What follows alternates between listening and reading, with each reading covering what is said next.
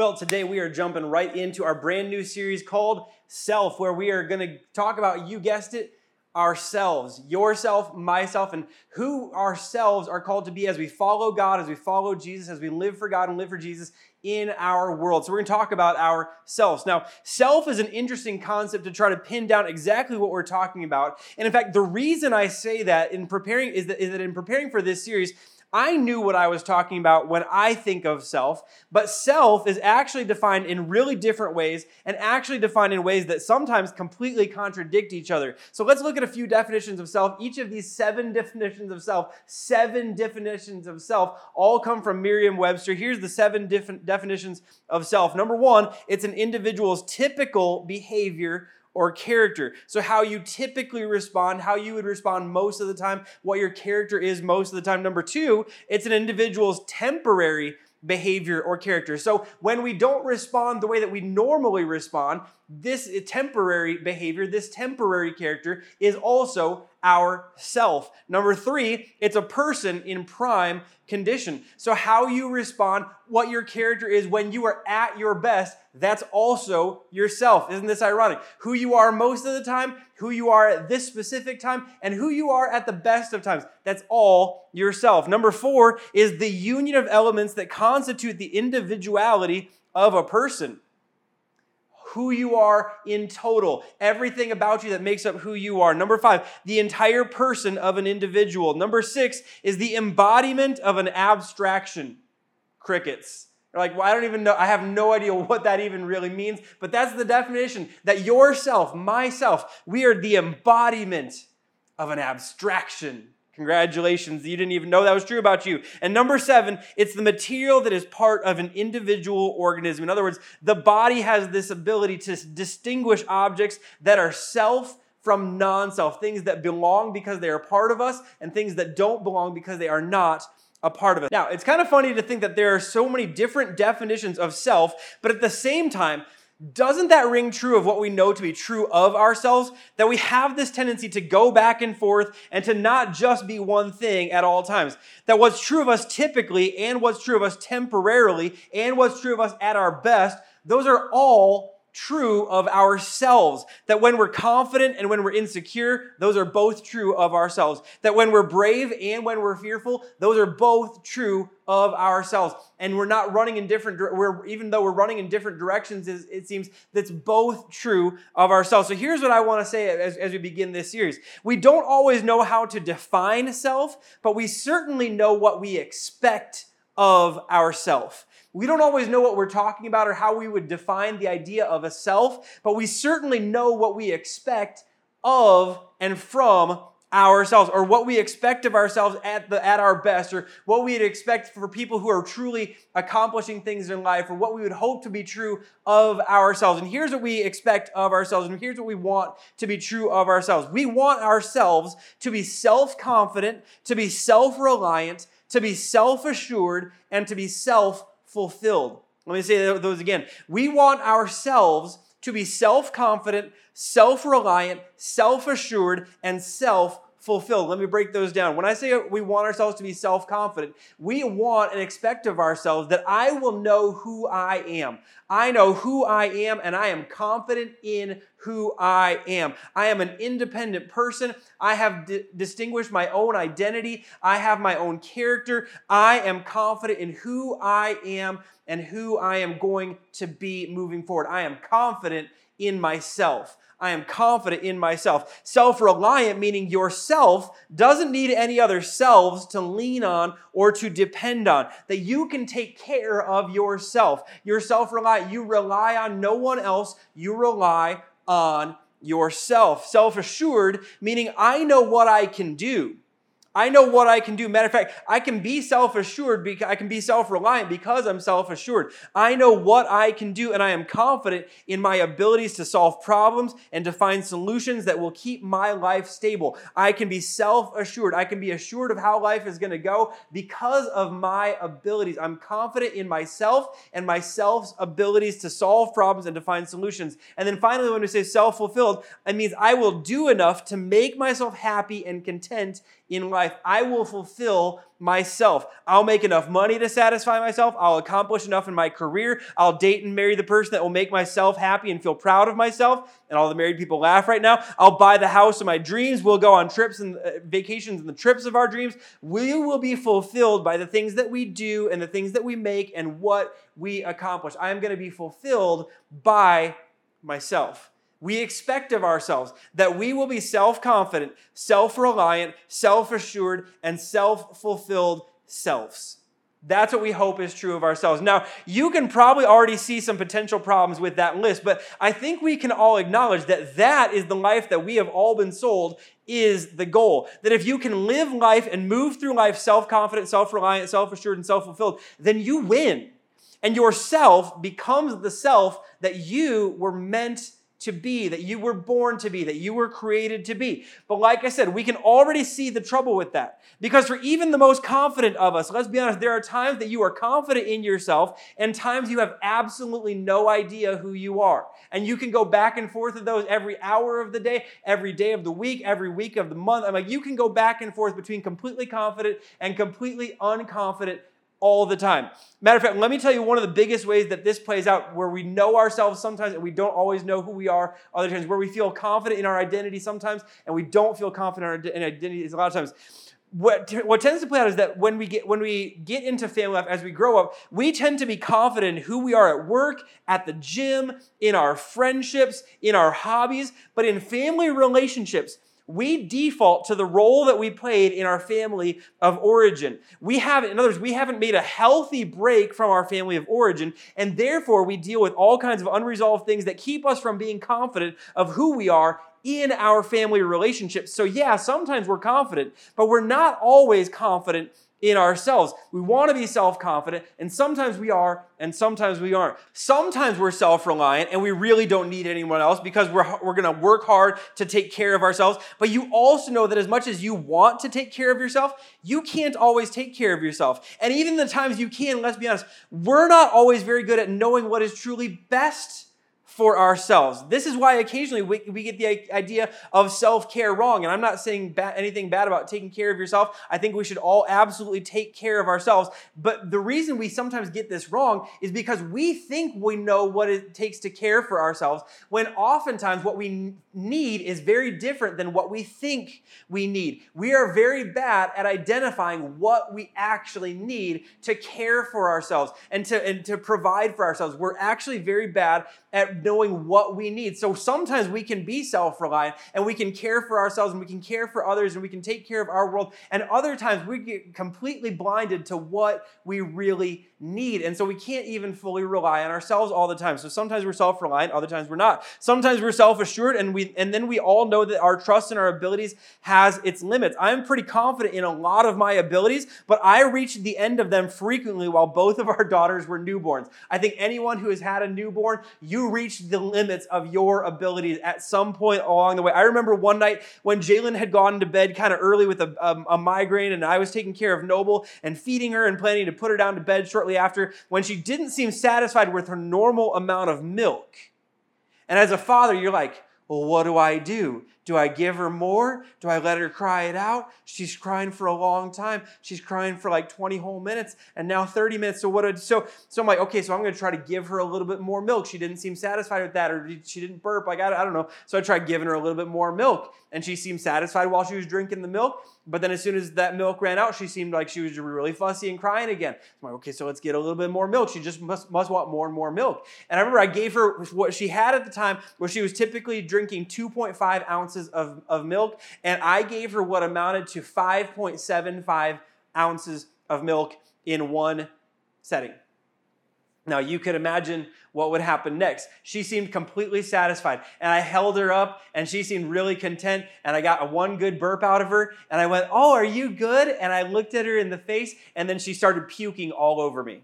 Just puking all over me. We were sitting downstairs in the living room, and I'm like, okay, All right, so she puked on me, and then she puked more, and she puked more, and she puked more, and I'm covered with puke, and she's covered with puke, and Jalen's upstairs, and I'm thinking, the last thing that I want to do is go wake up Jalen, because I know she has this terrible headache. I don't want to go wake up Jalen, but I'm covered in puke, and she's covered in puke, and if one of us was covered in puke, I know what to do, but I don't even know how to handle it when both of us are covered in puke. So I walked upstairs, I opened the bedroom door, I turned on the light, Jalen kind of stirs and goes, what's going on? I said, I just don't even know what to do. I'm so sorry. And I just that's what happened. We're so self-assured in our own abilities, and we laugh about the kid puking, but let's be honest, we all have times where we have reached the end of our abilities. We've reached the limits of our abilities, and as self-assured as we want to be, as self-confident as we want to be in our abilities, we go, I don't even know what to do. In family life, I don't even know what to do. In work, I don't even know what to do. As far as my career, I don't even know what to do. As far as affording everything or not, I don't even know what to do. So what do? We want to be self-assured, but we all know there's times when we're not. And the goal of being self-fulfilled may be the hardest to understand of all, because if you get everything that you think you will need in order to be self-fulfilled, here's what will happen. You will develop new appetites that need to be satisfied. And if you work hard and create a good life, but you don't meet your own expectations and hopes and dreams, here's what happens. You will do some great things, but you will feel like you're failing while accomplishing great things. The goal of being self-fulfilled is a terrifying goal, because if you reach it, you find there's new goals. And if you don't reach it, you feel like a failure while you're doing really good things. So here's the thing we all realize at some point along the way. Yourself is never really enough for yourself. Yourself is never really enough for yourself. You can't ever, as much as you want to be self-confident, you can never fully be confident in yourself. As much as you want to be self-reliant, you know there's times, like I know there's times where ourselves are not enough to rely on. You know there's times where you want to be self-assured, but you know there are limits to what yourself is capable of. And you want to fulfill yourself, and you want to reach all your goals, and you want to meet all your appetites. But you know, like I know, that there are times where you can get everything that you hoped you dreamed, and you're still not satisfied because you know there's more. And you know that there's times where you will get really close, but you'll feel like a failure while doing some really good things. Yourself is never really enough for yourself. And that should lead us to a really interesting question. If you realize that, if saying that makes you pop up and go, I've never really thought of it, but that's exactly what I deal with every single day. That should lead us to a really good question. And the really good question is simply this: what do you do with yourself when yourself isn't enough for yourself? What do you do with yourself when yourself isn't enough for yourself?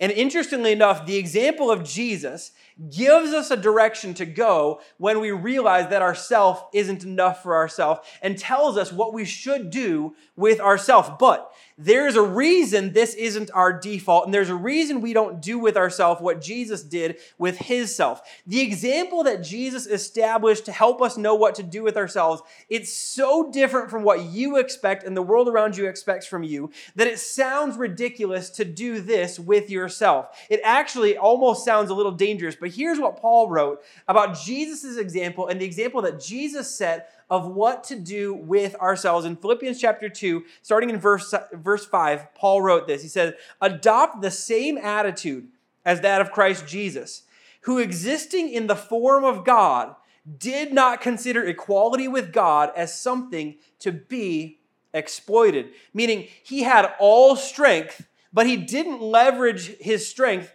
for his own benefit or for his own self. He had all wisdom, but he didn't leverage his intelligence for his own benefit or for his own self. He was the only person to ever deserve to be self-confident, and he did not use his confidence to feed his own ego or his own arrogance or his own pride or his own self. He was the only person ever truly capable of doing anything he ever needed or wanted. Just imagine being Jesus and having all power and all ability, could have done anything he needed, anything he wanted at any given moment of any given day, could have met every desire he ever had. And he did not use that ability to assure himself. And then Paul lets us know what he did instead of doing that. Because let's be honest, if we had all the power and all the ability and all the wisdom and all the strength, we would use it to feed ourselves. We would use it to make sure that we are self-confident, to make sure that we are self-assured, to make sure that we are self-reliant, and to make sure that we are self-fulfilled. We would use it to feed ourselves. And Paul says Jesus never did that. But here's what he did instead. In verse 7, he says, instead, he emptied himself. Instead of feeding himself, he emptied himself. Instead of leveraging himself to feed himself and to blow up himself and to make himself seem bigger and to make himself seem more important and to satisfy and to fulfill himself and to rely on himself and to make sure that he was self-assured and to make sure that he was confident in himself. Instead of doing that, what Jesus did with himself is Jesus emptied himself. Now, other translations kind of use the language when translating this to say, instead, he made himself nothing. In other words, Jesus took everything about his self, every hope, every dream, every desire, every want, every comfort, every need, every ability, every intelligence, every confidence, and every assurance, and he submitted them all to the will and the purpose of his Father in heaven and your Father in heaven. And Paul says to you and to me, would you follow the example that your Savior set for you? You are to have that same mindset, that every hope, dream, desire, want, comfort, need, ability, confidence, and assurance that you have, it is to be placed at the feet of Jesus and in the hands of your Heavenly Father. That everything that you think matters is to be submitted before the one who matters more. That everything that you think is of value is to be placed in the hands of the one who is ultimately valuable. And here's the thing. I told you that this sounds dangerous. Let me tell you why this sounds dangerous. This sounds dangerous to us because we think, well, if I don't care about those things, no one will. If I don't care about my own self-confidence, no one's going to care about my self-confidence. If I don't care about making sure that I have someone in myself to rely on, I may not have anyone to rely on. If I don't make sure that I'm taking care of my abilities and using my abilities to take care of myself, no one else is going to look after myself. If I don't chase down my dreams, no one's going to chase down my dreams. If I don't care about those things, no one will. And we also think if I don't make myself a priority, no one will. And in the face of that, here's what I want to say to maybe ease your fears about submitting everything about yourself into the hands of our Heavenly Father. We think if I don't care about those things, no one will. I want to know who those things will matter to. You want to know who those things will matter to? They will matter to the one who loves you enough to die for you. Like, wait.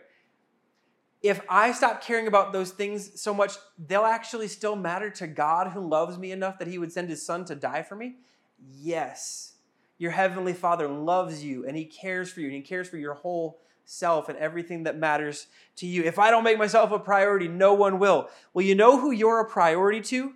You are a priority to the God who loves you so much, he laid down his life for you. You can take your whole self like Jesus did and place your whole self, everything that matters to you, your confidence, your reliance, your assurance, and your fulfillment. You can take every bit of that, everything that you hope and dream of, everything that you care about, everything that you pray for. You can take all of it and place it into the hands of your Heavenly Father, knowing that he knows what is best for yourself, that he has a plan for yourself, that he has purposes for yourself, that he has what is best for you when you don't know what is best for you. And that's why you can trust him. And that's why you can empty yourself. And that's why you can submit your whole self into the hands of your Heavenly Father.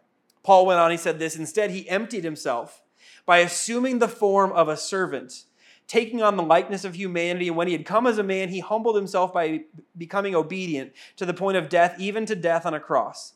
For this reason, God highly exalted him and gave him the name that is above every name, so that at the name of Jesus, every knee will bow in heaven and on earth and under the earth, and every tongue will confess that Jesus Christ is Lord, to the glory of God the Father. So, as you read that together from Philippians chapter 2, here's what's amazing about that. That last part is what Jesus came to do.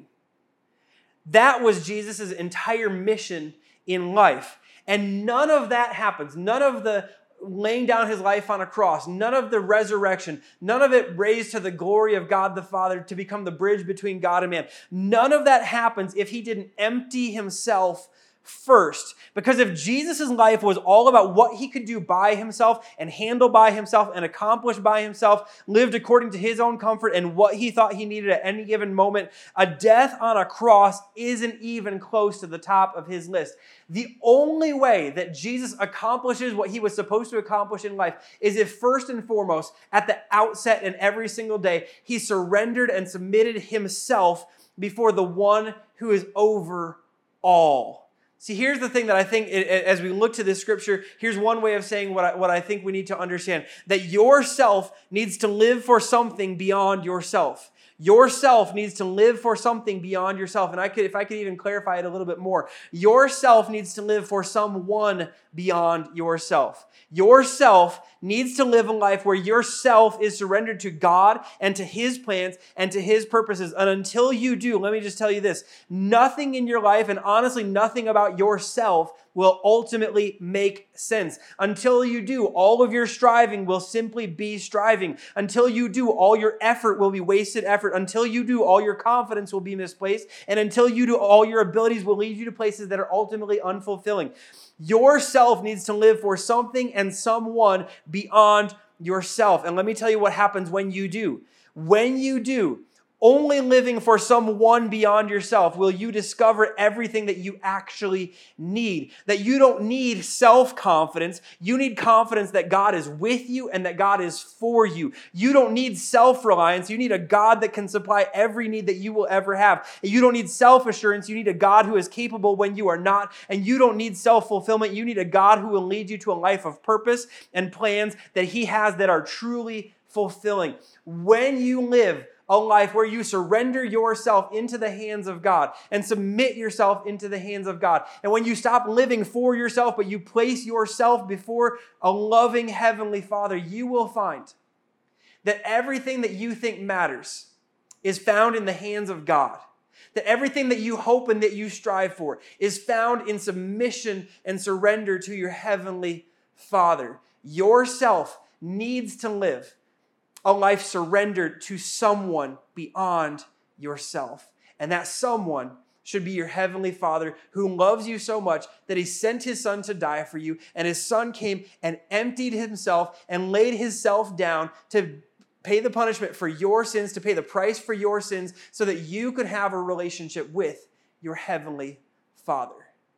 Now, interestingly enough, one of the best examples that we have of this emptying of a self, it doesn't actually come to us from Jesus, although Jesus is the ultimate example of this. But one of the most clear examples that we get in Scripture, it doesn't come from Jesus, but it comes from a cousin of Jesus, whose followers thought that his self was in competition with Jesus' self. In John chapter 3, John the Baptist, we know him as John the Baptist, says this in verse 26. So John's disciples came to him and said, Rabbi, the man that you met on the other side of the Jordan River, the one that you identified as the Messiah, is also baptizing people. And everyone is going into him instead of coming to us. Now, to John's followers, here's the idea. Jesus had been baptized by John, and now Jesus is off on the other side of the river baptizing people himself, and now more people are going to Jesus than coming to John. And so to John's followers, they're going, John, look, you are known as John the Baptist. And that's not because of a denomination that you're going to start, that's going to start in someday. That's not why you're known as John the Baptist. You're known as John the Baptist because baptizing is your thing.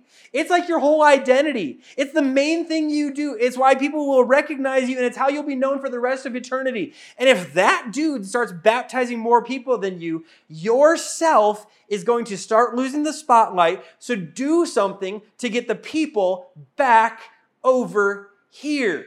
Do something to get the attention back on yourself. Do something so people know that you're confident. Do something of yourself so that people know that they can rely on you. Do something that assures the people that you know what you're doing more than he knows what he's doing. Do something that fulfills your mission and gets everybody focused on yourself. And here's what John did. In verse 27 and the following verses, John replied, "No one can receive anything unless God gives it from heaven. You yourselves know how plainly I told you I'm not the Messiah. I am only here to prepare the way for him. It is the bridegroom who marries the bride, and the bridegroom's friend is simply glad to stand with him and hear his vows. Therefore, I am filled with joy at his success. I mean, we could just stop there. I am filled with joy at his success because this has never been about me and myself. This has always been to point the way to him. This has always been to prepare the way for him. What I came to do when I came to baptize was to prepare the way and to prepare the path for the work that he would ultimately do, to bring repentance that would bring our eyes to him. I am filled with joy at his success. But then John said this, and this is something that I hope we could all just latch onto when it comes to the emptying of ourselves. John said this, he must become greater and greater, and I must become less and less. Matter of fact, could we say that all together on the count? I know wherever you are, you may have headphones in, you may be in a park, you may be in a living room where no one else is watching, but could you say this with me on the count of three? Ready? 1, 2, 3. He must become greater and greater, and I must become less and less. That was John's mission in life, that he would become greater and greater, and me and myself would become less and less. Now, for John to say this, I mean, wow. John had an amazing angelic foretold birth story just like Jesus did. He was Jesus' cousin. He was part of the family. Jesus actually, in fact, speaking of John later, Jesus would say of John, he said, I tell you, in the kingdom of heaven, there has not been one who has come greater than John.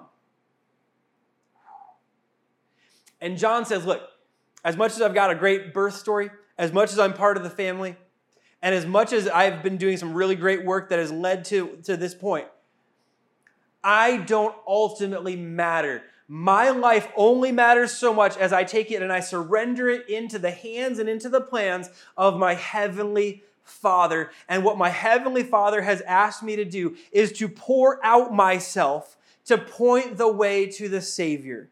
My heavenly Father has asked me to lay down my life, to take every bit of my confidence, every bit of my assurance, every bit of my ability, every bit of my reliance, every bit of what I want in order to fulfill my life, to take everything I have, to place it into his hands, and to live according to his purposes and to his plans, and to point the way to his Son, the Savior of the world. And as long as I am doing that, myself can rest confident knowing that God is with me, knowing that I am doing what God has asked of me, knowing that I'm doing what God has called me to. And so all I need to know and all I need to say is he must become greater and greater, and I must become less and less. So here's the thing that I would hope maybe we can pray together today. What if we decided, in regards to ourself, what if every single day yourself woke up this week and prayed, God, let my life be less and less of me and more of you? What if that was how you started every day this week? God, let myself be less and less of me and more of you. God, let my life be less and less of me and more of you. Now you could take it and you could personalize it a little bit more depending on how this looks for you. God, let my family be less and less of me and more of you. God, let my thought life be less and less of me and more of you. God, let my work be less of me and more of you. God, let my teaching be less of me and more of you. God, let my spare time be less and less of me and more of you. God, let my attitude be less and less of me and more guided by you. God, let my responses and my reactions be less and less of me and more guided by you and what you have for me and what you want from me. God, let myself be less and less of me and more of you. Maybe, just maybe, that's what God wants from yourself.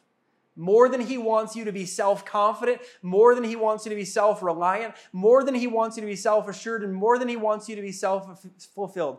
He wants you to empty yourself, to make yourself nothing, but to place yourself into his hands, to submit and to surrender everything that's in your hands into his loving hands.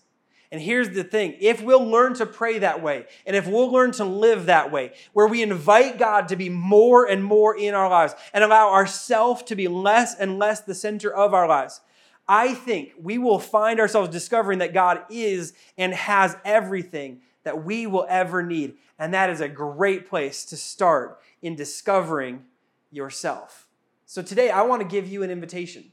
As we close, we're about to move into a time of prayer. But as we move to the conclusion today, I want to invite you to take yourself and to trust yourself in the hands of the God who has a plan and a purpose for you. The God who sent his son to die because sin had separated yourself from himself.